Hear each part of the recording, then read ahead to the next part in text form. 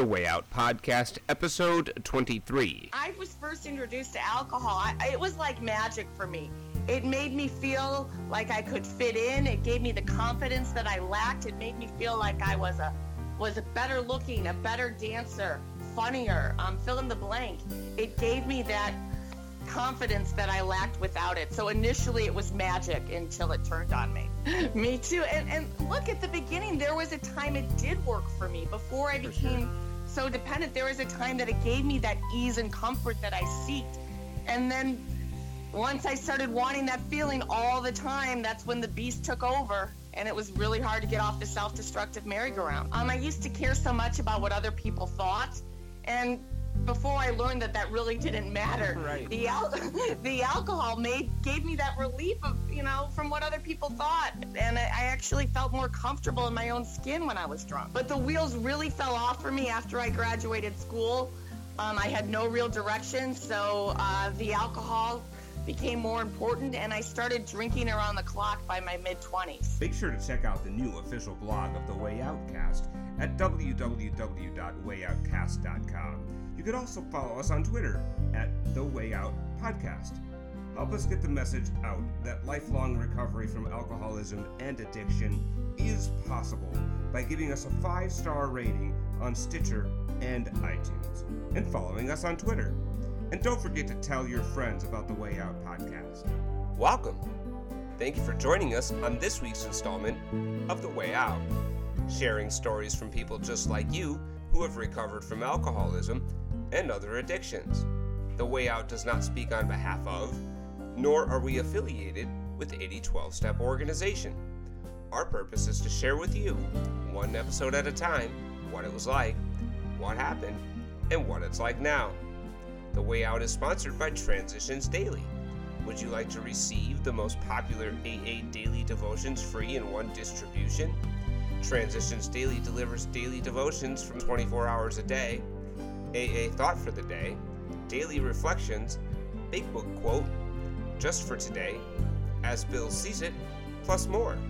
You can get our distribution daily via email, private Facebook group, or Twitter. Go to dailyaaemails.com for more information. Don't forget to share dailyaaemails.com with friends, in meetings, and with sponsees in recovery. The Way Out Podcast is on now. I'm your host, Charlie L. This week, we'll hear the experience, strength, and hope of Jane, and she talks about her book, A Beginner's Guide to Spirituality.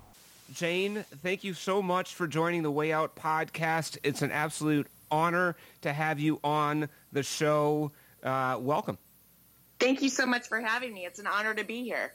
So tell us in the Way Out Podcast audience a little bit about Jane as you are growing up, and what family of origin was like, and what life was like for Jane growing up.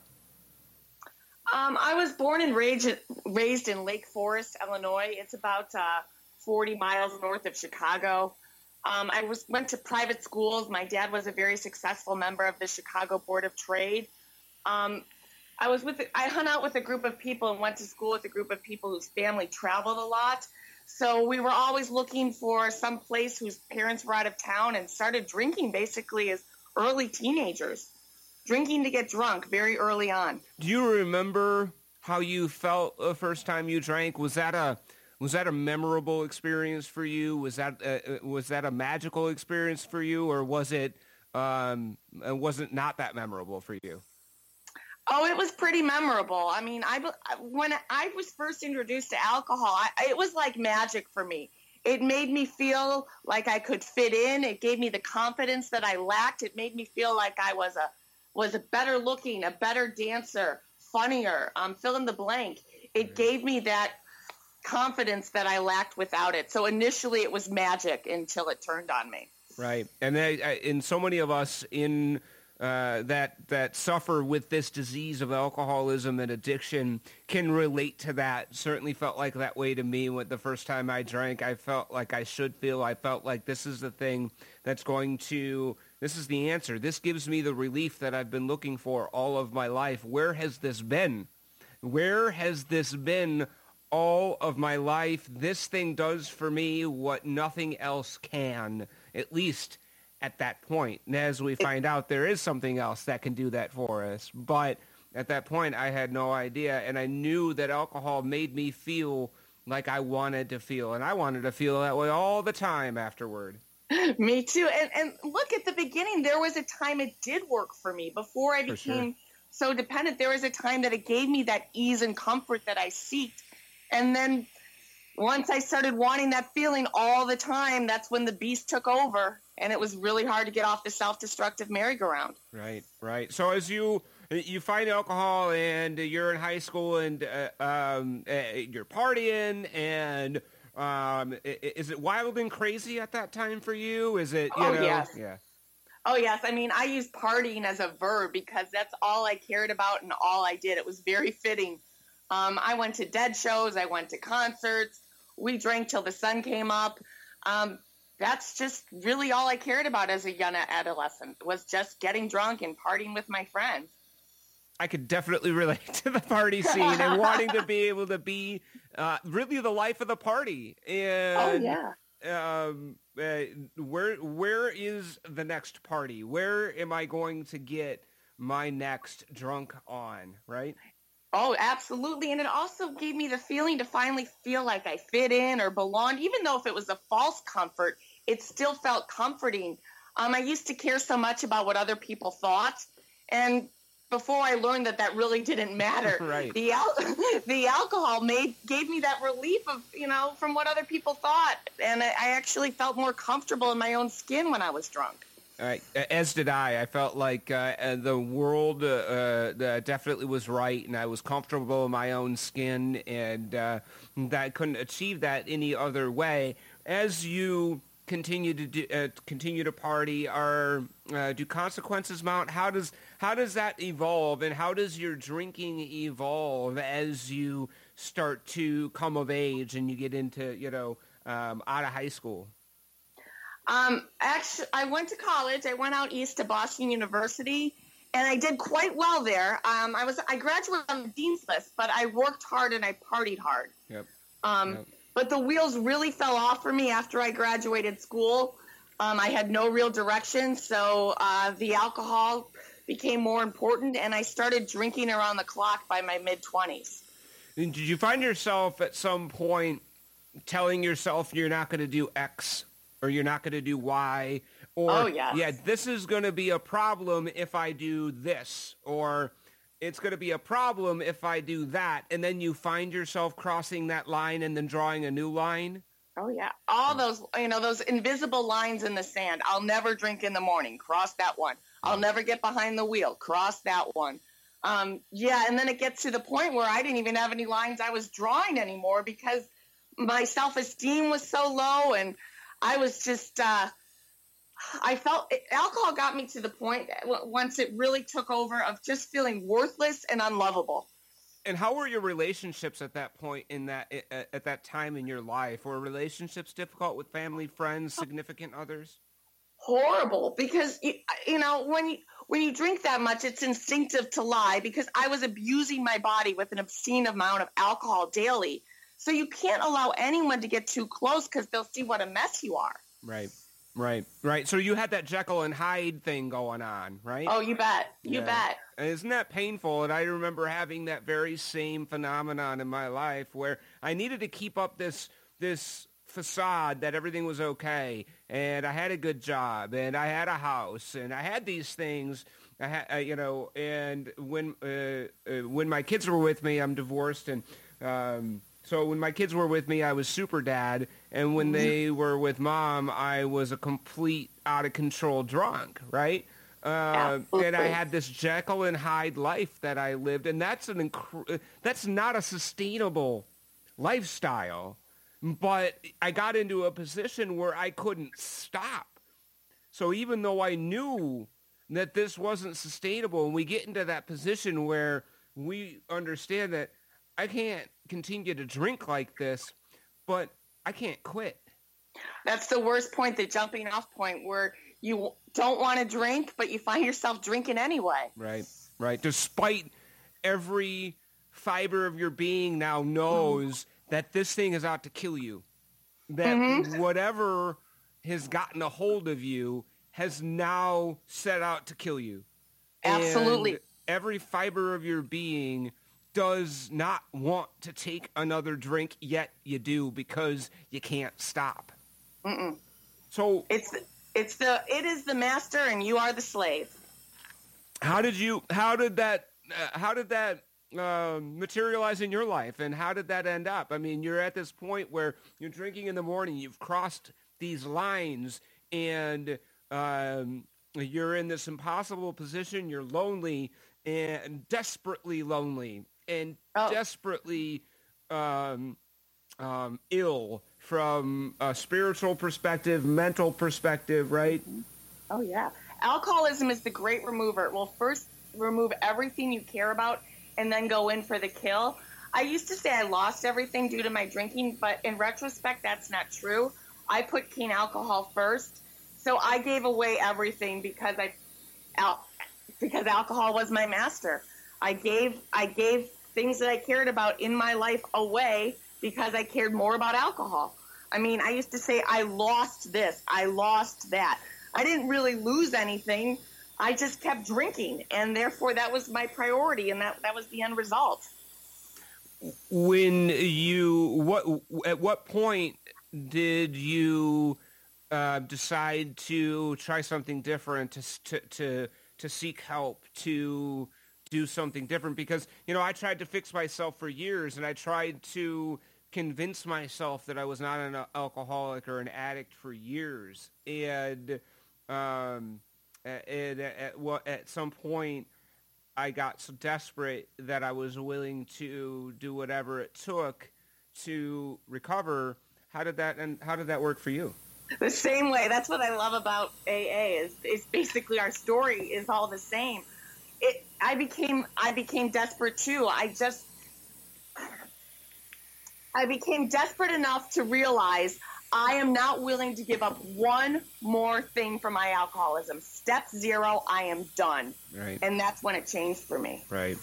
You reached that point of, and I call it the gift of desperation. Yes. And I believe it. I believe that to my core, that God gave me that gift of desperation, because as I went into treatment and cried like a baby in that treatment counselor's office, and I didn't expect to admit that I was an alcoholic. I didn't expect to completely surrender at that time. I didn't go into her office thinking that I was going to have this, surrender to my disease, but I did. And I can only explain that through an act of a power much greater than myself, who I choose to call God. That power did for me what I could not do for myself, just like when I was 15 and I drank, and alcohol did for me what I could not do for myself. But this time it was God, and God did for me what I could not do for myself. Can you relate to that? Absolutely. Absolutely. Now, when I first went to AA and they started talking about God, I thought it was daunting. I thought, oh my gosh, I just want to quit drinking. I don't want to be bombarded by a bunch of holy rollers. Right. I didn't understand it. They'd say things like, I'll love you till you learn to love yourself. I think, keep your pants on, Romeo, because the reality is I didn't know I didn't love myself. My ego was so distorted, and, I lived in denial for so long. Alcohol used to be my best friend, and I just didn't want to give it up.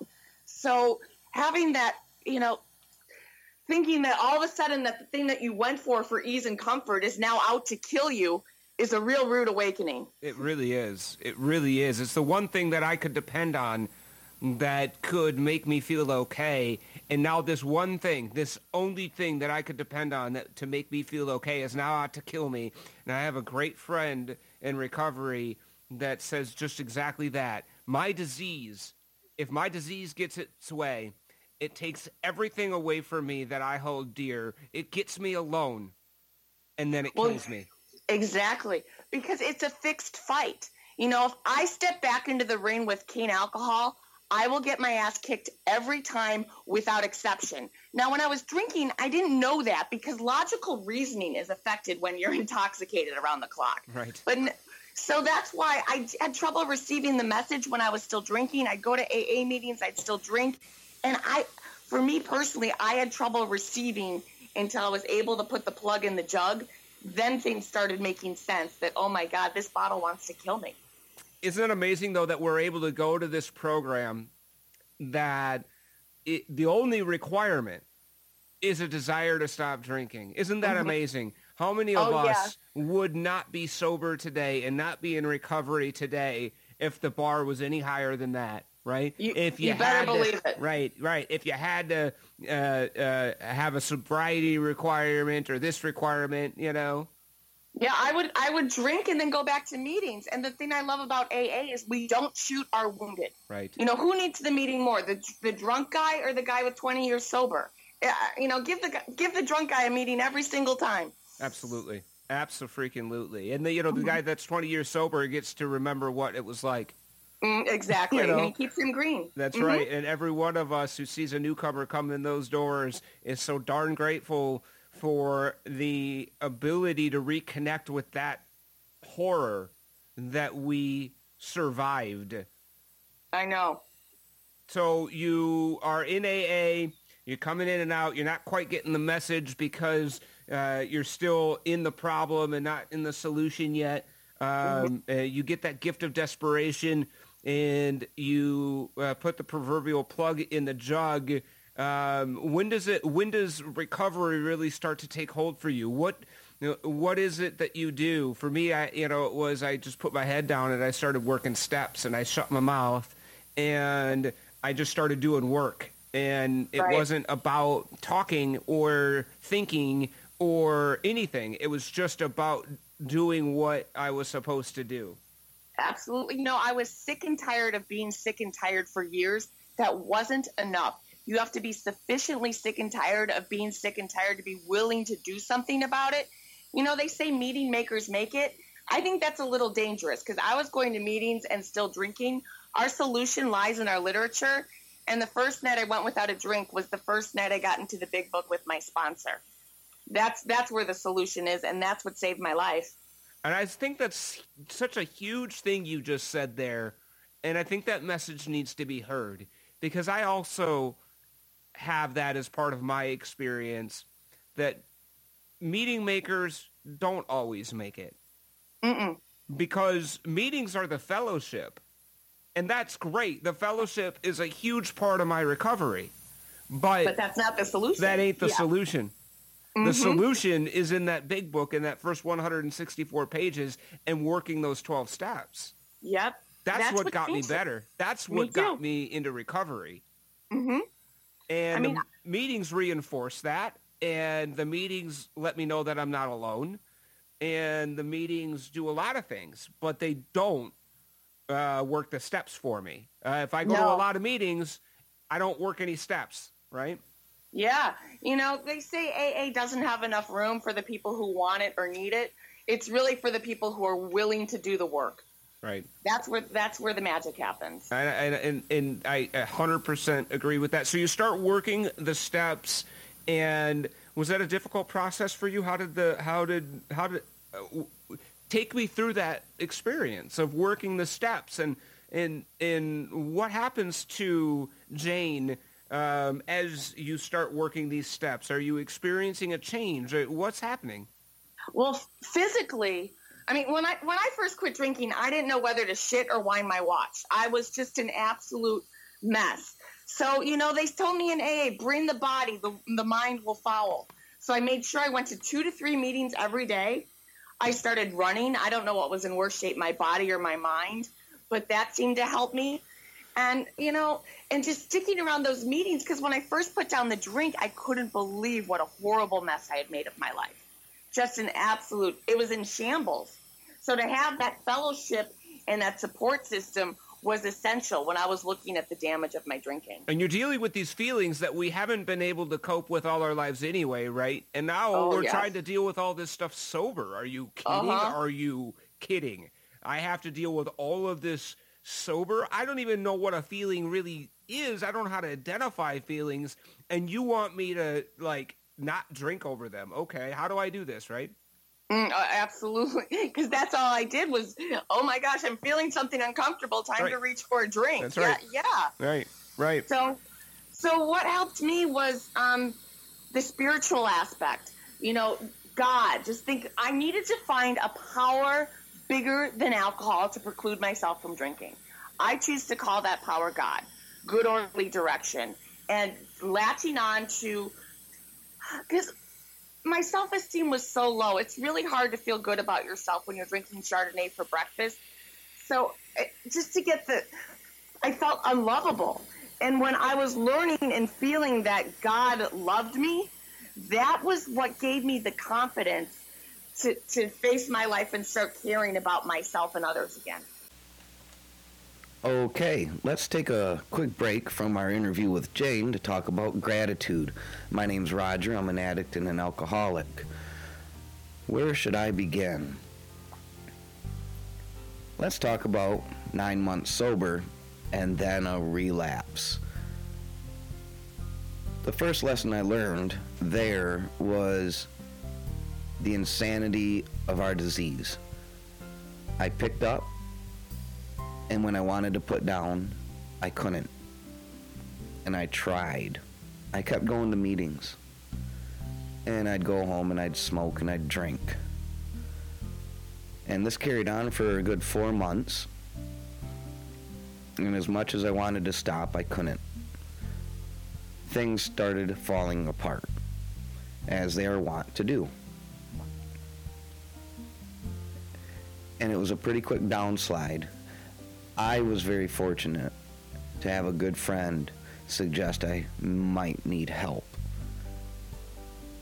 And so, thanks to the great state of Minnesota, I had my Rule 25 assessment and was admitted into an inpatient treatment program. And I got to learn a lot about myself and our disease. And the first thing I learned there is that knowledge of my disease will not fix it. It doesn't make it better. It doesn't make it easier. It doesn't make it okay to use. But that knowledge builds the foundation of what the nature is. Something about a hedonic disorder in the midbrain. Dopamine levels and receptor malfunctions. Which is okay. That's the genetic side of it. In treatment, I learned how to handle stress. I had some experiences that I didn't quite agree with. For a couple weeks there, it became intense. I wanted to leave.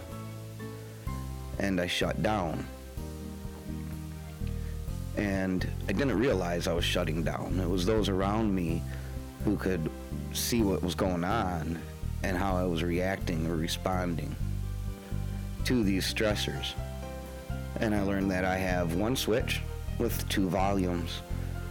We want to keep the switch off, so I'm going to speak really low, and I'm going to whisper, and I'm not going to raise a stink, and I'm not going to talk a lot when I do. Because if that switch goes on, I'm pretty sure I'll end up in jail within an hour. And that didn't happen. I got through it. I learned that I have these creative outlets that allow me to. They made me do a personal recovery plan. It wasn't due for 2 more weeks, but I sat down and I did all my homework because I wanted to leave. I just wanted out. So here's all my homework. I turned it in. I'm done. I'm done with the homework. Took all of like a day. We'll get back to that. But that's how I handled stress. I learned that I could draw again. When I went to outside meetings, I could practice my piano. We didn't have one at the treatment center, unfortunately. But we'd go to a church and I'd sit down and I'd have a few minutes to just crank out a tune or 3, which was fine. But I learned that when I do shut down, it's important to check in with myself, see where I'm at, how am I feeling, and I need that reprieve from daily life, I need to take a few minutes to myself and not interact with the community. There's a difference between withdrawing and isolating and coming back to me. And I learned that. So I have all these tools now that I didn't have before. As much as I was working my program, as much as I was attending meetings, as much as I was involved with the fellowship, I wasn't building these tools that were necessary for me to be able to handle these big life events that hit me faster than I could keep up with. So, to the part. On August 26th, my son, Kai Danielle, was born at 3:41 a.m. And the last time I had talked to his mother, she assured me that I would not have anything to do with him. I would not be involved in his life. She made it clear. And I didn't like that at all. And when I learned that he was born, I did ask if I could meet him, and she reassured me again that that wasn't going to happen. Shortly thereafter, I entered treatment. This was during my relapse that took place. And during treatment, I didn't talk about that. I still don't talk about that. I have a hard time with it. And my counselor in treatment had touched base with my counselor in the real world, for lack of a better word.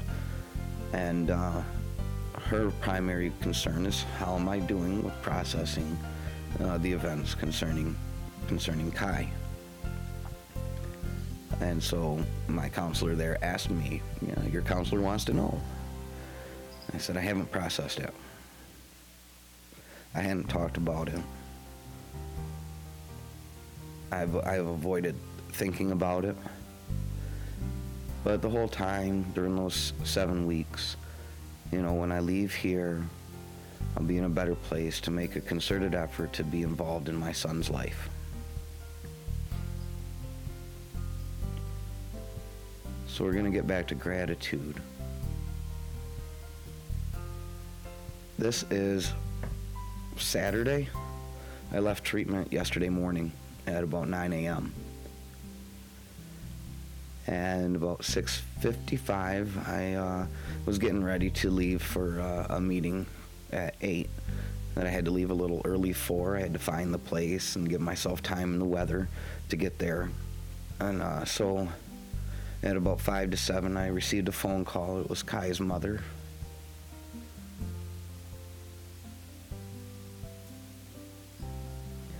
And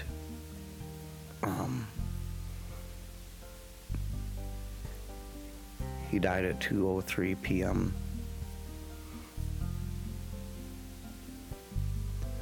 And every ounce of my being wants to shut down. I don't know what I feel.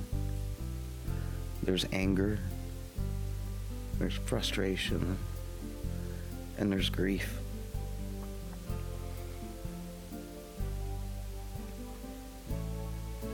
And I have these tools that I didn't have before, and who knows how I would have reacted. I know to sit on my hands. I know to spend time with my sponsor. I know to get my butt in a chair at that meeting. And I know to go back to a safe place when the meeting's over.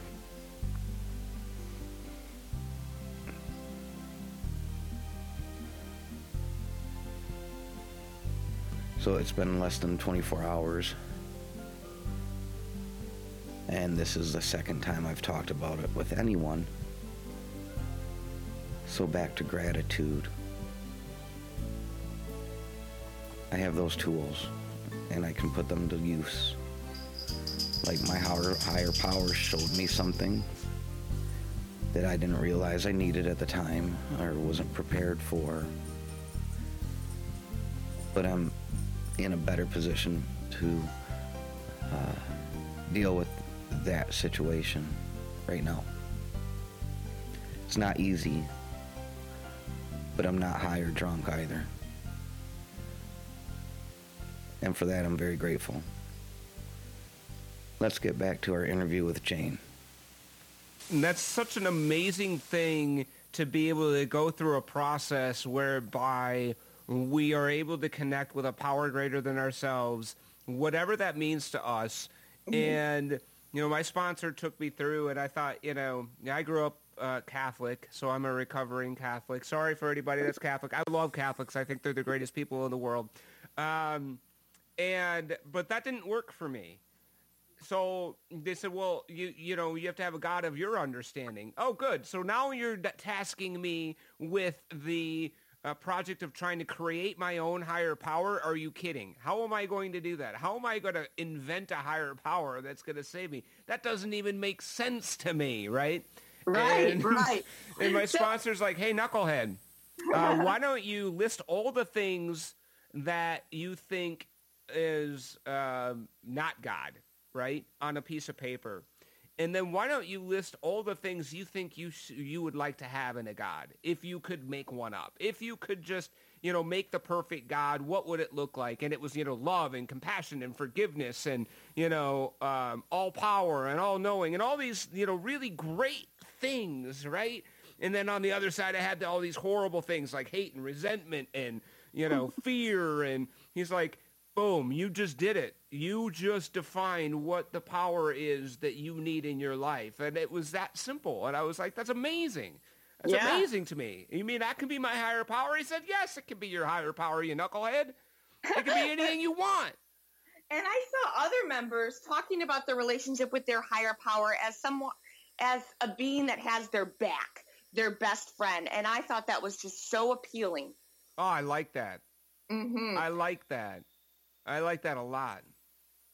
And I learned more about God and spirituality through other people, right? I do too. I learn, I don't have a fixed idea of what my higher power is. In fact, I have a very simple, very, very simple understanding of my higher power. And that was probably the biggest thing, is I didn't have to understand it a whole lot. I just had to accept that it existed and that it was there to help me.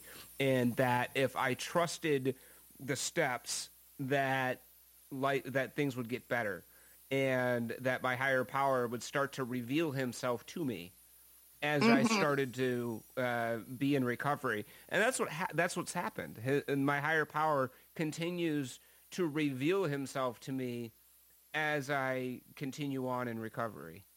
Yeah. And, I don't understand fully either, but I believe. And when it comes to this, I believe belief is the most powerful metric. I would agree 100%. And I did it as an experiment. It was like, okay, I know what the other life looks like. I know what it feels like. I know that life. Okay. I get that. I know if I don't do this, I know what happens. Okay. I drink and I suffer and I'm intensely lonely and I'm in a lot of pain. And I can't connect to people, and my relationships are troubled, and I feel like that constant, restless, irritable, and discontent, right? So I know that. I know what that's like. So I could always go back to that if this whole higher power thing doesn't work out. I can, like the old timers like to say, just try this. We'll gladly refund your misery. Right? Yeah. So, and the proof is in the pudding. It is. Because I recovered, and that's real life. That happened. And I like that you use the word recovered, because I believe that I've also recovered from a hopeless state of mind and body. I agree. I'm in recovery, but I believe that I've recovered. From that state. Correct. Yes. That is absolutely correct. And that is real life for me. I have recovered. I no longer have that obsession. I don't have it. Yeah. It's gone. Now that is by far the biggest gift that AA has given me, has relieved me from the mental obsession. Because if I was still thinking about drinking, I'd still be drinking. Right. That's right. It was never a fair wrestling match. I want to drink. I don't want to drink. If you're wrestling with it, alcohol's going to win. Every single time. Every single time. So without a doubt. it's really easy not to drink when you're not thinking about it all the time. That's right. When that obsession gets lifted, and it was lifted by virtue of me not doing it. I always tried to will it away, right? Like, I always tried to just have that mental, like, willpower fight with it. Like, I was going to beat it, and it always beat me. Like you said, King Alcohol is going to beat my ass every time, and it did. Mm-hmm. But when I don't focus on it, and then I focus on the steps, and I get a conception of a higher power, and then I admit my faults to God and to another human being, right? And then I trust God enough to have him remove those character defects that he sees fit. And the biggest thing I think for me, Jane, was that I decided that very early on that the will of my higher power was for me to be of maximum service to God and to the people around me on a daily basis. I believe that to my core. I started doing that very early in recovery, only for a very selfish reason, actually, because it was the only thing that I could feel tangibly that I was doing that was helping, that was doing something to be a part of my recovery, if that makes any sense to you. Mm-hmm. And so by virtue of just trying to be of maximum service to those people and to my higher power, I forgot about myself. Oh, that's beautiful. Isn't that amazing? God relieve me of the bondage of self. Right. And because I was not thinking of me 24 hours a day, 7 days a week, then God was able to start doing the things for me that I could not do for myself, because I was doing his work in other ways. I was trying to just be of service. And then he came in and said, I get to do my work now. That's cool. Yeah. So tell me about your book. You're in recovery. You've recovered from a hopeless state of mind and body, which is just an absolute miracle. And it's a miracle. It's an absolute miracle. And I feel that miracle in you. And when I hear you talk about that, the genuineness that you speak of your recovery is so great, because I know how authentically you feel about that. Tell me what inspired you to write your book. What's your book called? And tell me kind of the inspiration behind it. It's called, thanks so much. It's called Love and Compassion is My Religion, a beginner's book into spirituality. And it's just basically my story. I mean, I was told by so many people when I wasn't receiving a message, when I was showing up at meetings drunk, that I was a good example of a bad example.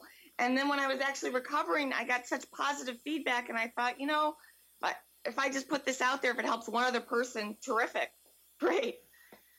And did you find the process of writing that book was a process of sort of discovery or healing for you as well?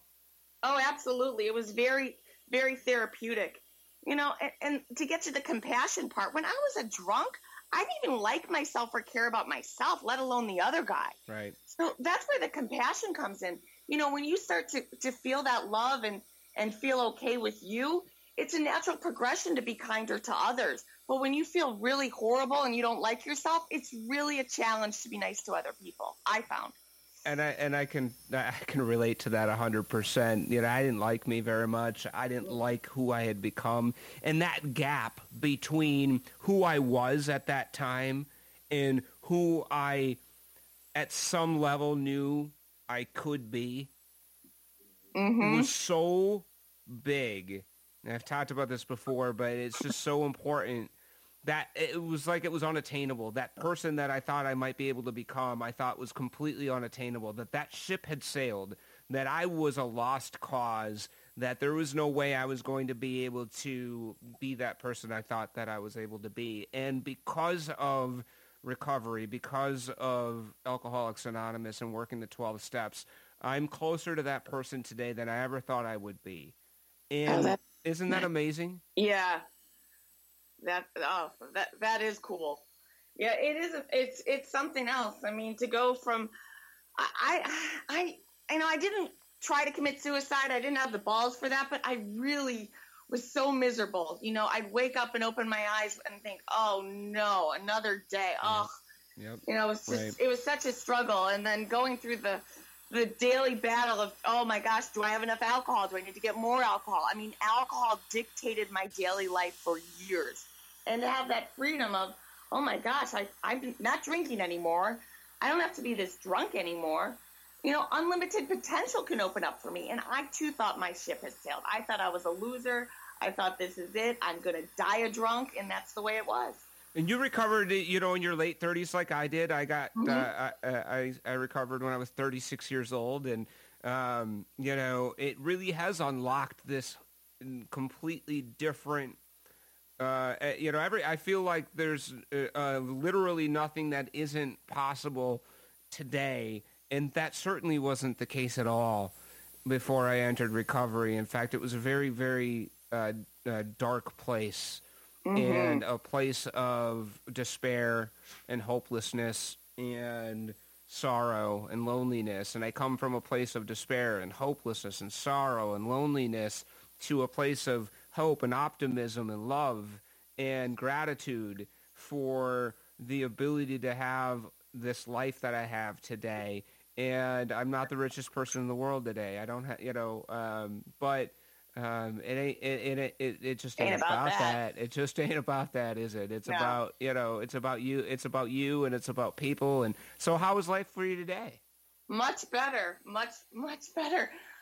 You know, like you said, you know, just living like that. I was living basically an incomprehensible demoralization.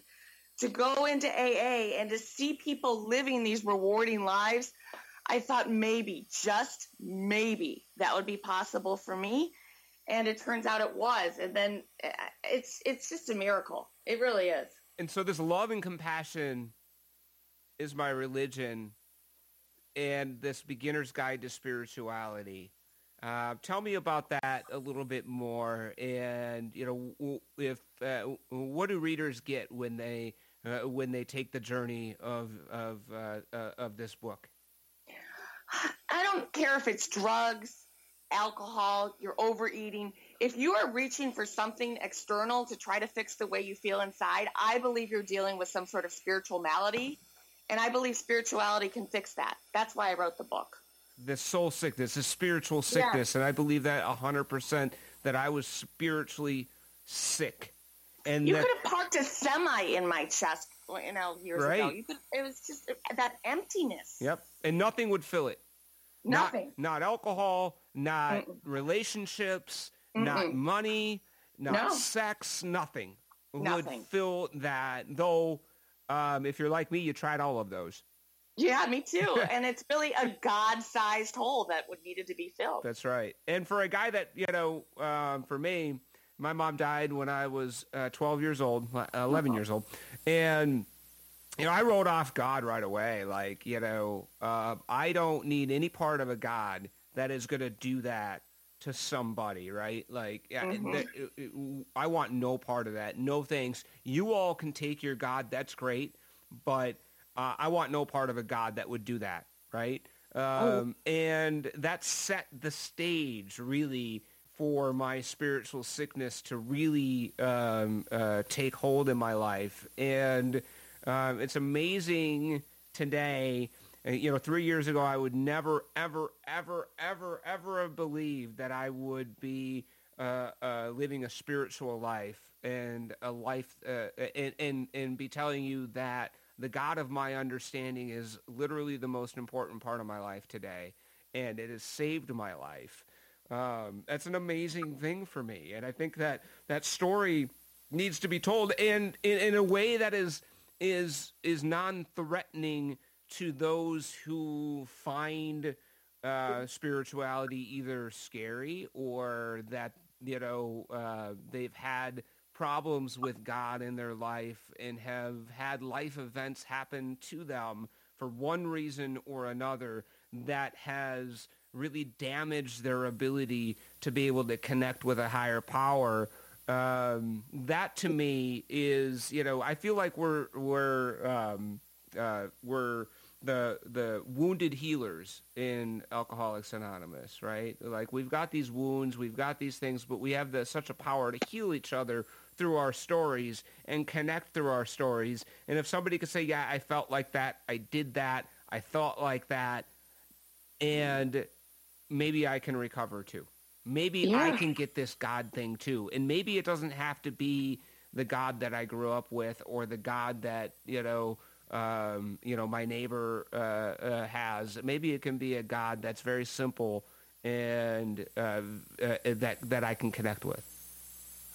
Yeah, I mean, like a lot of other people, I didn't think God believed in me. I thought I still believed in God, but I didn't think God believed in me because I thought I was such a helpless case. Right. But God and the good people of AA really loved me back to life.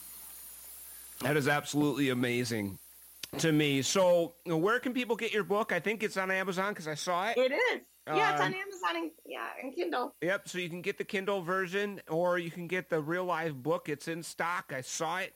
And so if you're interested in reading an amazing story of spirituality and recovery, I urge you to pick up the book and give it a good read, because anything for me that is a story of it's a miracle. It's a story of a miracle. That's what it is. And I think that's amazing. What would you what we haven't covered? What if you were talking to the newcomer, to somebody who is struggling with alcoholism or addiction?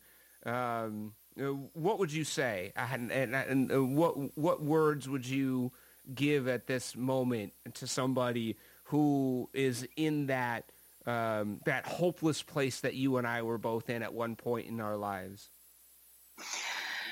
There's help. There's a way out. You don't have to stay there. If it's alcohol, go to AA. AA saved my life. It saved your life. I think if you have a problem with alcohol, it's the best place to go. There's no place better in my mind than the rooms of Alcoholics Anonymous. And it's free. It's free. Give $1 if you can. And if you can't, like I couldn't when I first got there, I drank away all my money. Keep coming back until you can. That's right. That's right. Yeah. And it gets better. And you're the first person who caught the meaning and the origin of this podcast, the Way Out podcast, and I loved it. And tell us and the Way Out podcast audience where that name comes from. Oh, that's what they wanted to call the big book originally, but that name was already taken. There was a bunch of books that were already named The Way Out, so they couldn't use that name. Yeah. Right, yeah. So they just called it simply Alcoholics Anonymous, which works perfect. But it's very fitting because AA, in my opinion, is the way out if you've got a drinking problem. That's right. It's the way out. It was the way out for me. This gave me the way out. And boy, is it a good life today. And boy, is it amazing today. And your story was amazing, Jane. I can't thank you enough for being a part of the Way Out podcast. Friends, if you want to reach out to Jane, just email share@wayoutpodcast.com, and I will make sure Jane gets your message. If you connected with her story, if you want to learn more about her story, I will make sure she gets the message. Again, share@wayoutpodcast.com. Jane, thank you so much for being on the show. Just amazing. People can't see your smile, but it's infectious. And that to me is the beautiful part of recovery is we get to smile again, don't we? That's right. We get to smile again. Jane, thank you so much. Oh, thank you. This was wonderful. Thank you so much for having me. You bet. Appreciate it. All right. Bye-bye. Bye. Thank you for being a part of The Way Out, where we share stories from people just like you who have recovered from alcoholism and other addictions.